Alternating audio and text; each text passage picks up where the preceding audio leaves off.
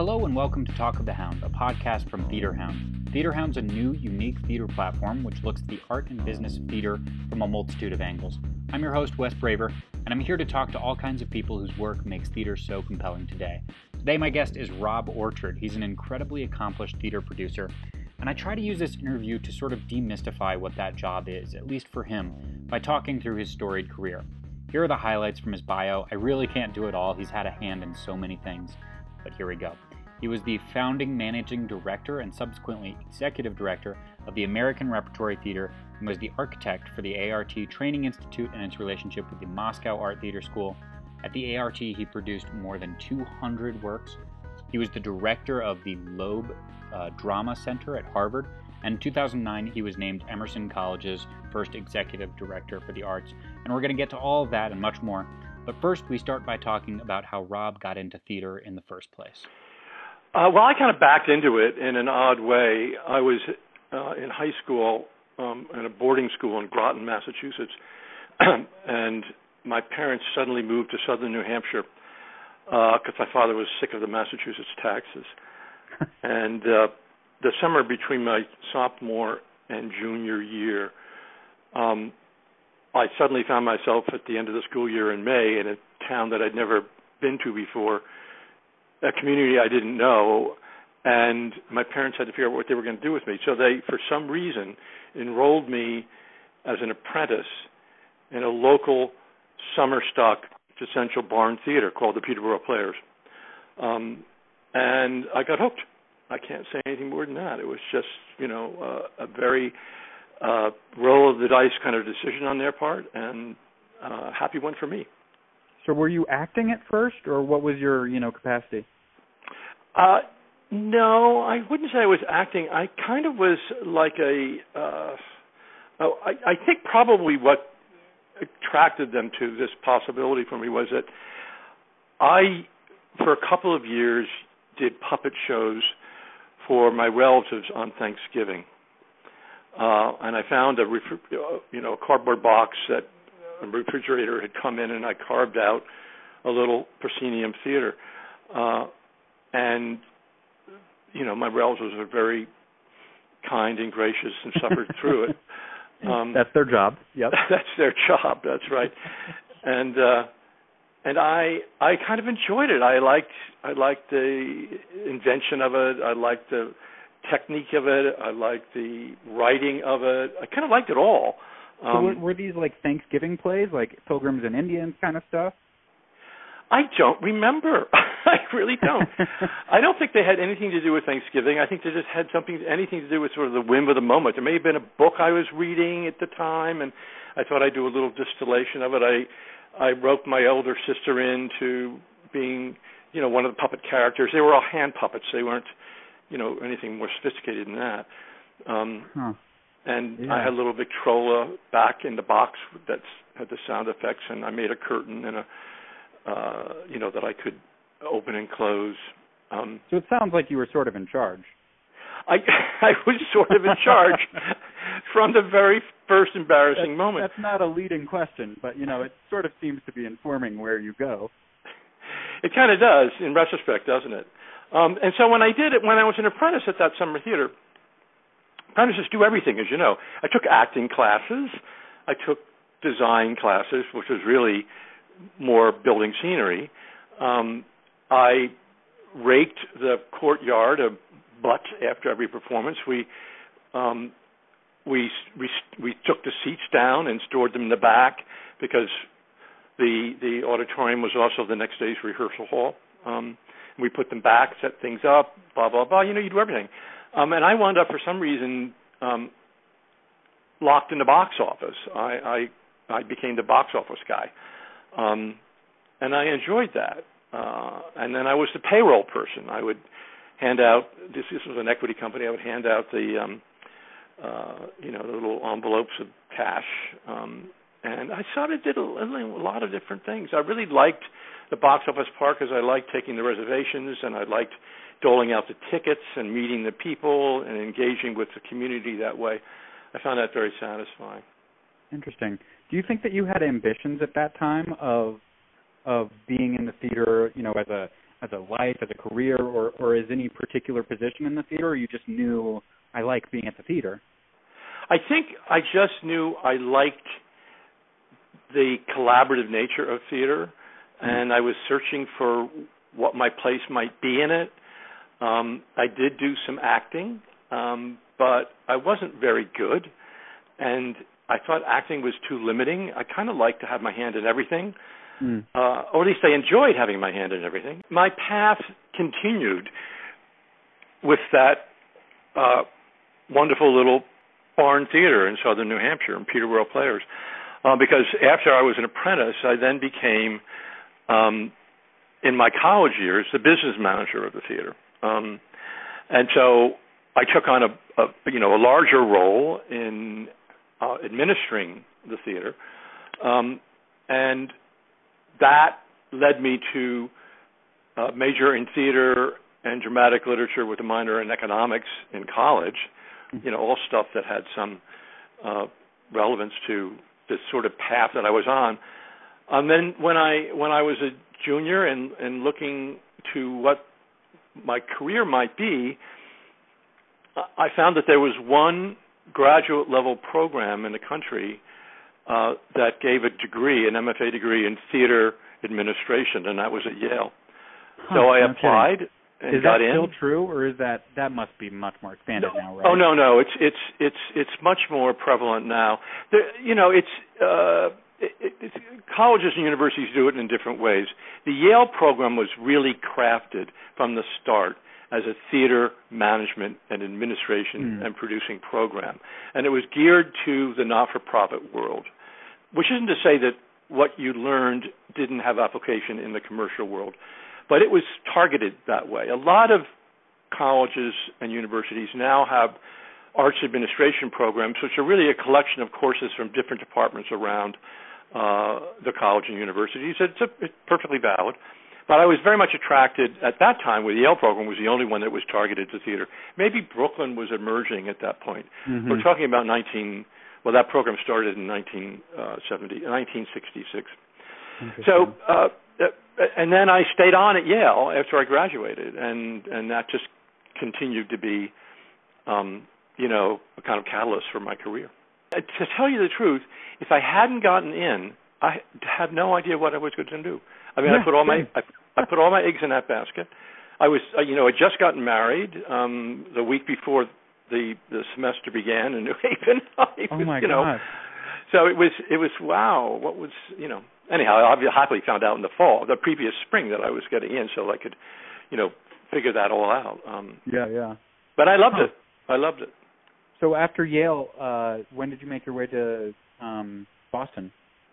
So I was at Yale from 1969, combination of student and staff member. When I graduated, I was hired into a new position called artistic administrator, and that was because the dean of the school and the founder of the theater, Robert Brustein, was taking a sabbatical and was going to become the guest critic at the London Observer for a year, and he was going to be absent.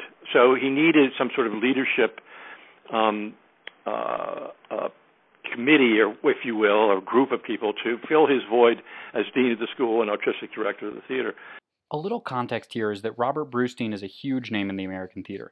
He founded both the Yale Repertory Theater in New Haven and, with Rob and others, the American Repertory Theater in Cambridge, Massachusetts, where he remains a creative consultant, and he was also the theater critic for the New Republic. And an associate dean of the school, Harold Stein, took over the acting role as dean of the school, and one of the members of the company, an actor as well as a director, Alvin Epstein, the wonderful Alvin, may he rest in peace, he passed away just a little over a year ago, took over as artistic director of the theater. Now, Alvin is an extraordinarily talented man, but one thing he cannot do is organize. He has had these incredible gifts, but he really needed somebody to kind of make sure the dog got walked, the laundry got delivered and picked up, and that there was a schedule for him to get through the day and make sure that he accomplished what needed to be accomplished. So I was his aide for a year, doing all sorts of things, including being in on rehearsals, being in on auditions, being in on discussions with directors and designers. It was a wonderful period when I really wasn't involved in administration so much, except for the laundry and the walking of the dog. And I learned a lot, and I communicated with Brustein by tape. We would tape each other little messages and sent them, through the mail. I got to know him in a different way. He was a mentor of mine as a student, but now I was an employee, but not working directly with him, but nevertheless keeping him in tune and in touch with what was happening. And we built a relationship, and then when he came back, he hired me as the managing director. And so I was with him in New Haven, both as a student and as a member of the staff, for 10 years. And then in 1979, a group of 36 of us decamped from New Haven and founded the American Repertory Theater in Cambridge, working in association with Harvard. And I stayed with that company for 30 years.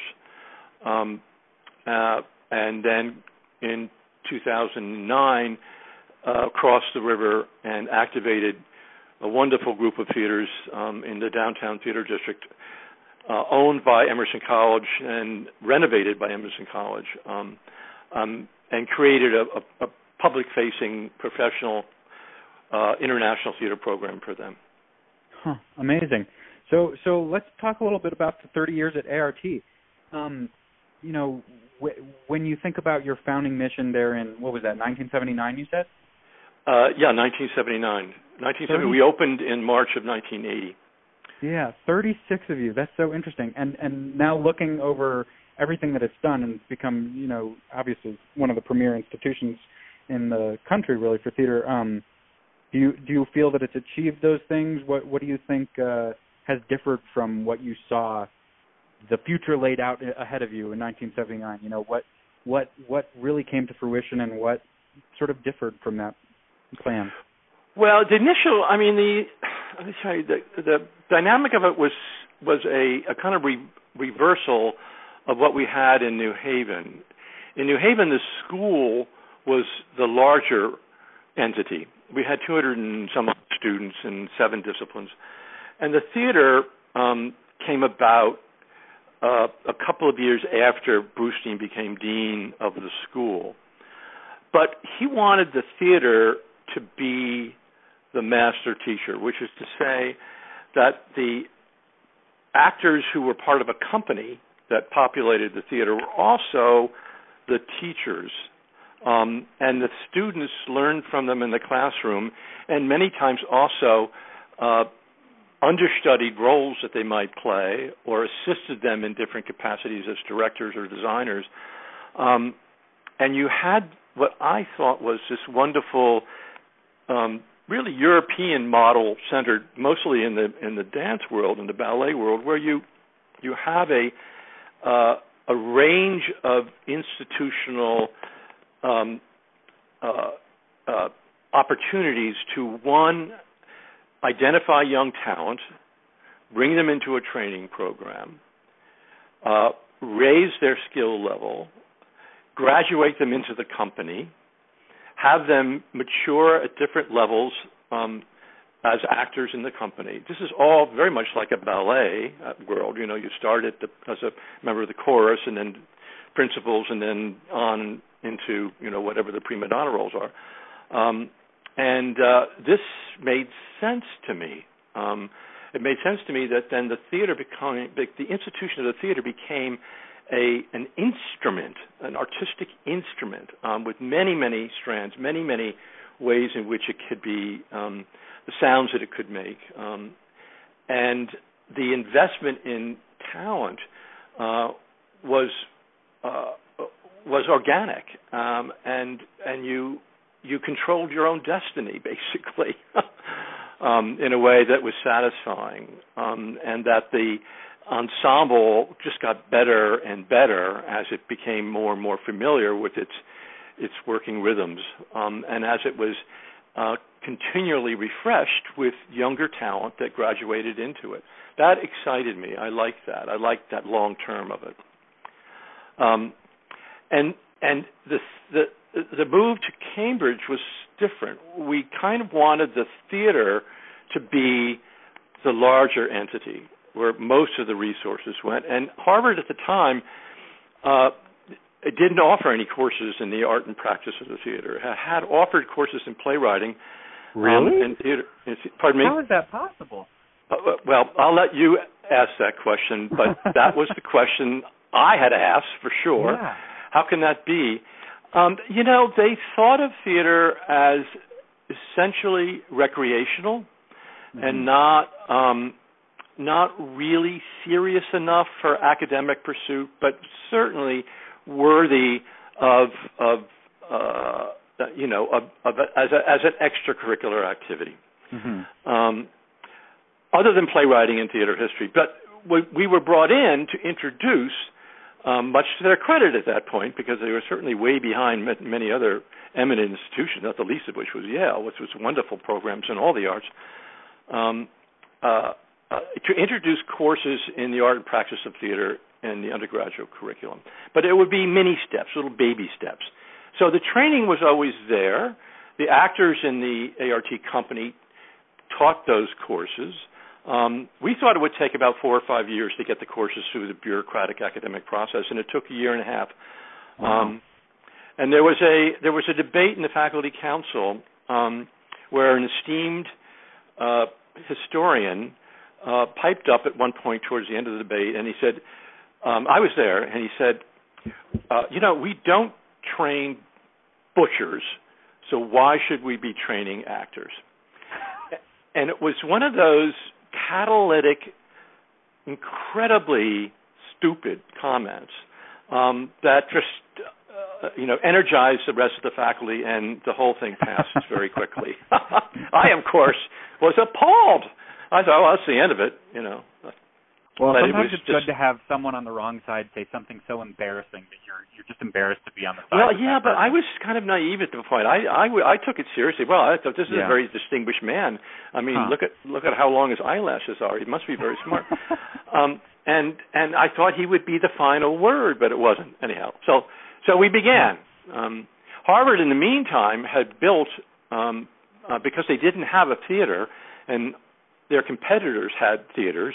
Their competitors had theaters because they had theater programs. Harvard didn't have a theater program, but it thought that if it built, this is a little cynical of me, I'm sorry, but they thought that if they built a theater, then they would have, they would have the cachet of having a theater. They didn't know what they were building. They didn't have a program to inform what they were building, so they built the Loeb Drama Center, which has a proscenium that can be the width of the Metropolitan Opera House, 54 feet, that had this very large stage house, wing space and fly tower, but only 556 seats. So it was way too big a space for undergraduate extracurricular activity, and they tried as best they could to fill it, but they failed for the most part. And Harvard undergraduates aren't used to failure, and so it became something of an embarrassment for the college. It was known in the field at the time as the low ebb, not the lobe, but the low ebb. So they invited us in when we left Yale. When Brustein's appointment wasn't renewed, a new president had come in. He had been dean for 13 years, which was 3 years more than the average. So we took the opportunity to move a bunch of us up to Cambridge, create these courses, provide some supervision, professional supervision for the students who were doing the work, and produce on a professional level on a stage that was desperate for professional production. So and it's a stage that became one of Robert Wilson's, who's one of my favorite directors, one of his favorite spaces, because he had the scale, the space to float these fantastic images which he normally did in these European opera houses, but in a really intimate 550-seat theater. So the power of his work visually was really profound in that space. For context, Robert Wilson is an American experimental theater stage director and playwright who has been described by the New York Times as America's or even the world's foremost vanguard theater artist, and he's known for these truly enormous and ambitious productions. You know, it made other directors and other artists love the scale of it and similarly responded in the way Wilson did too. And we didn't have a second space. It took us many, many years before we got a second theater, a smaller space where we could do more intimate work, and work that had a different variety of configurations in relationship to the audience. It's now called, what's it called? Oberon, Club Oberon, but it was originally called Zero Arrow Theater, a big black box that could be configured in different ways. And then when we, after 5 years, took the university 5 years to then say, okay, you've been here for 5 years. We think you're okay. You haven't done anything too embarrassing. So now you have our permission. This is really how it was stated, basically. This is the bottom line. You now have our permission to go out and raise money with our name for your department. And so we did. And happily, we also came upon a period of time when Harvard's investment, all of our endowment went into Harvard's general endowment. And when they were doing very, very well, they were getting returns of over 20, in some cases 25, 26% a year. Wow. So that little corpus of endowment money over the course of 10 or 12 years just skyrocketed because of the university's ability to invest it properly. I was so delighted that I didn't have to do anything about investing it. I wouldn't have a clue what to do with it. So these are mostly annual donations. You're not taking out like a whale to give you, several $1 million or something, or is it a mix? It's a mix. Certainly was a mix because you then devise different funds for them to launch. It could be a fund for new plays. It could be a fund for international collaborations. You find out what interests them, and they give the support, whatever that particular program might be. We were raising money for scholarships because we eventually created an advanced training program that provided an MFA not through Harvard but through the Moscow Art Theater School.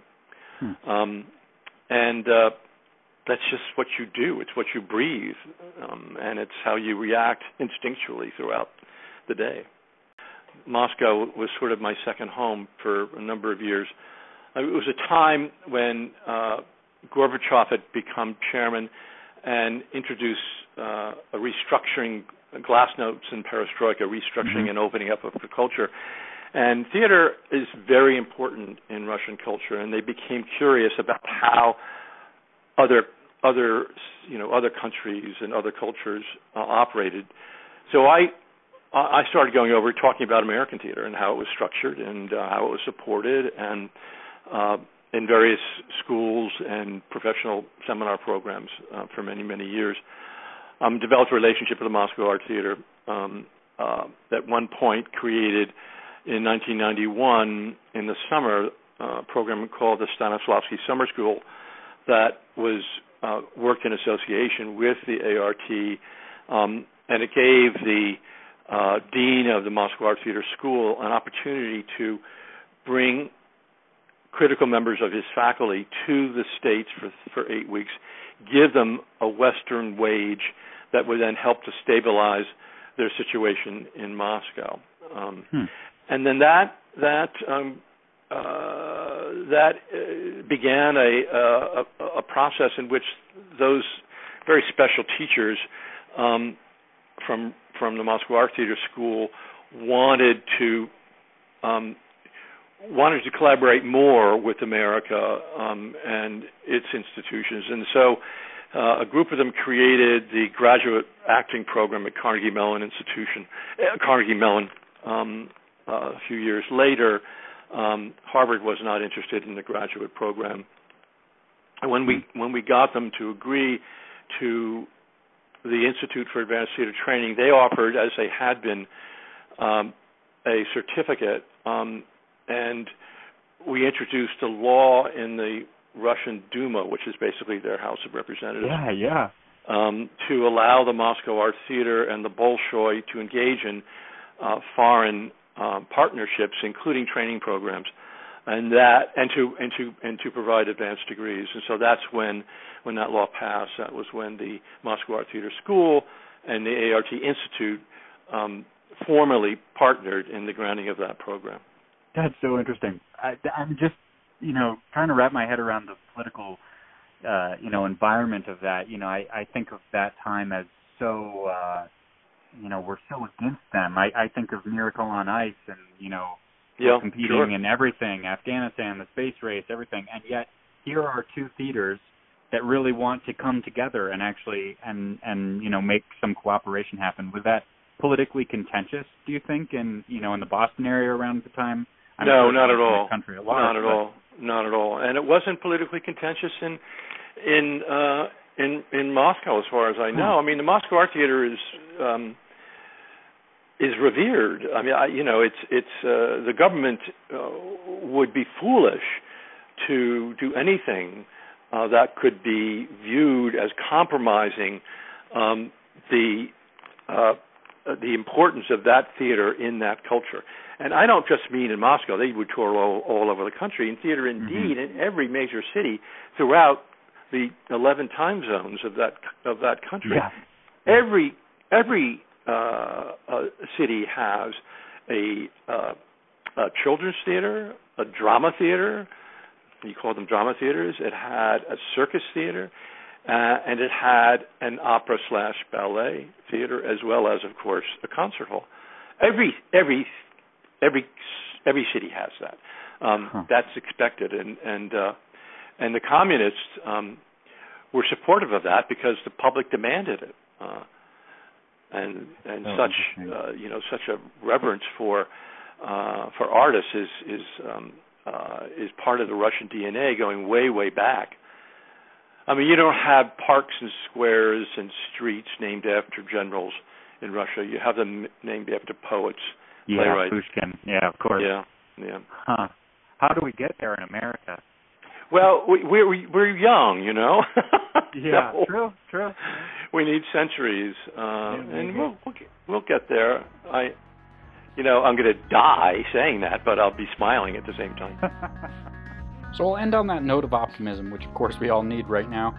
Hope you, our listeners, are staying safe and healthy right now. If you haven't subscribed to this podcast, go ahead and do that on whatever platform you're on, and you'll get updated whenever we post a new interview. And be sure to check us out on our social media pages for more great theater coverage.